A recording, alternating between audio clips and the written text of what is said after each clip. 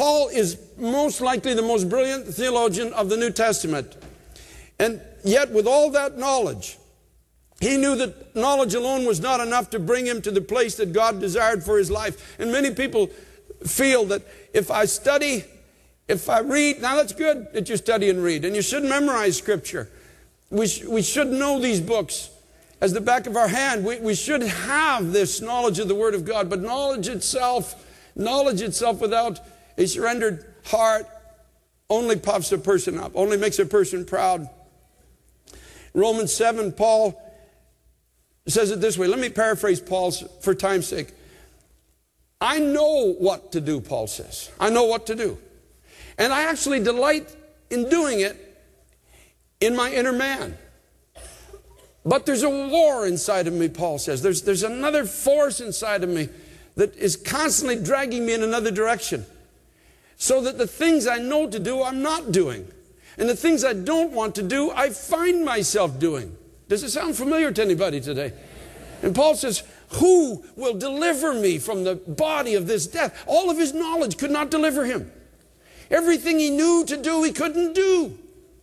And it can become a source of despair in the Christian life when we read the Scriptures and we say, well, I should be kind. I should be loving. I should be loving my wife as Christ loves the church. I should be honoring and respecting my husband. I should be an example to my children. I should be the best employee on my job. I should be honest in all my deeds. And we see it and say, God, I can't do it. I can't do it.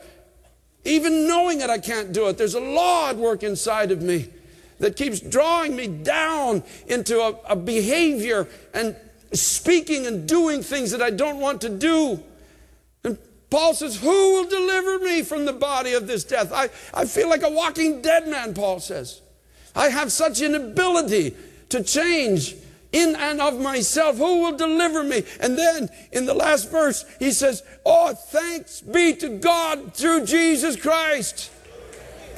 Thanks be to God that when I finally acknowledge that I can't do this, it's not possible for me to live the Christian life on my own.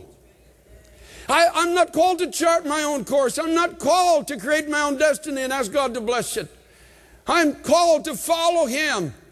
I'm called to give up the rights to my life and walk with a holy Savior. I'm called to let His mind be formed in me. His life become my life. His ways become my ways. His purpose become my purpose. His plan become my plan. And then the power of God will come upon me.